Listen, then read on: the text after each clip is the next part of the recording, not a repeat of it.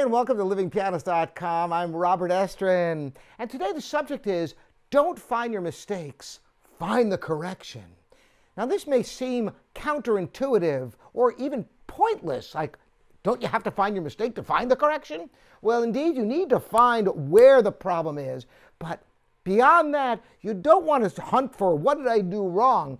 I know a lot of students, they want to find the mistake, and what I really hate is when they not only want to find the mistake, they want to replay it to see what it was. It's like, no, don't do that. Because you want to cement the correction right from the get-go. Now, this might seem like an arbitrary distinction, but think about this. For example, when you play a concert, you obviously want to play a good performance, you want to have secure memory, but there's a big difference between going out there and thinking the whole time, oh, I hope I don't miss. I hope I remember everything. Am I going to remember the third movement? If you start thinking that way, it's a downward spiral because whatever you think about tends to manifest itself.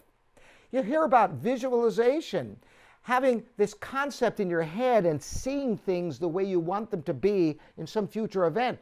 Visualization can be extremely valuable in a concert situation in this way.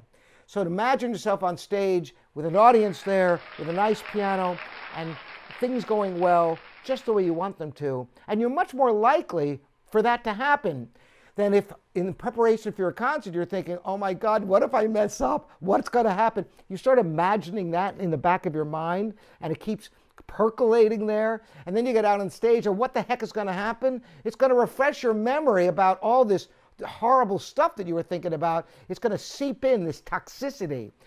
Well, it's the same thing with finding your mistakes. You don't want to concentrate on your mistakes. You want to concentrate on the correction. And that is what is going to cement your performance for you. So as tempting as it is to say, what did I do wrong there? Find out, what do I need to do right there? It's an important distinction that will help the productivity or practice tremendously. And it's a lesson for life as well.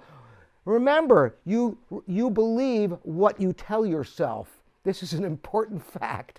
So take this to heart in everything you do and everything you think, because it has a profound effect upon what happens to you in life and in your music. Thanks so much for joining me. Again, I'm Robert Estrin. If you like the videos, if you haven't subscribed already, you're welcome to. You can ring the bell. I have even more content on Patreon for you. Thanks so much for joining me here at livingpianist.com, your online piano resource.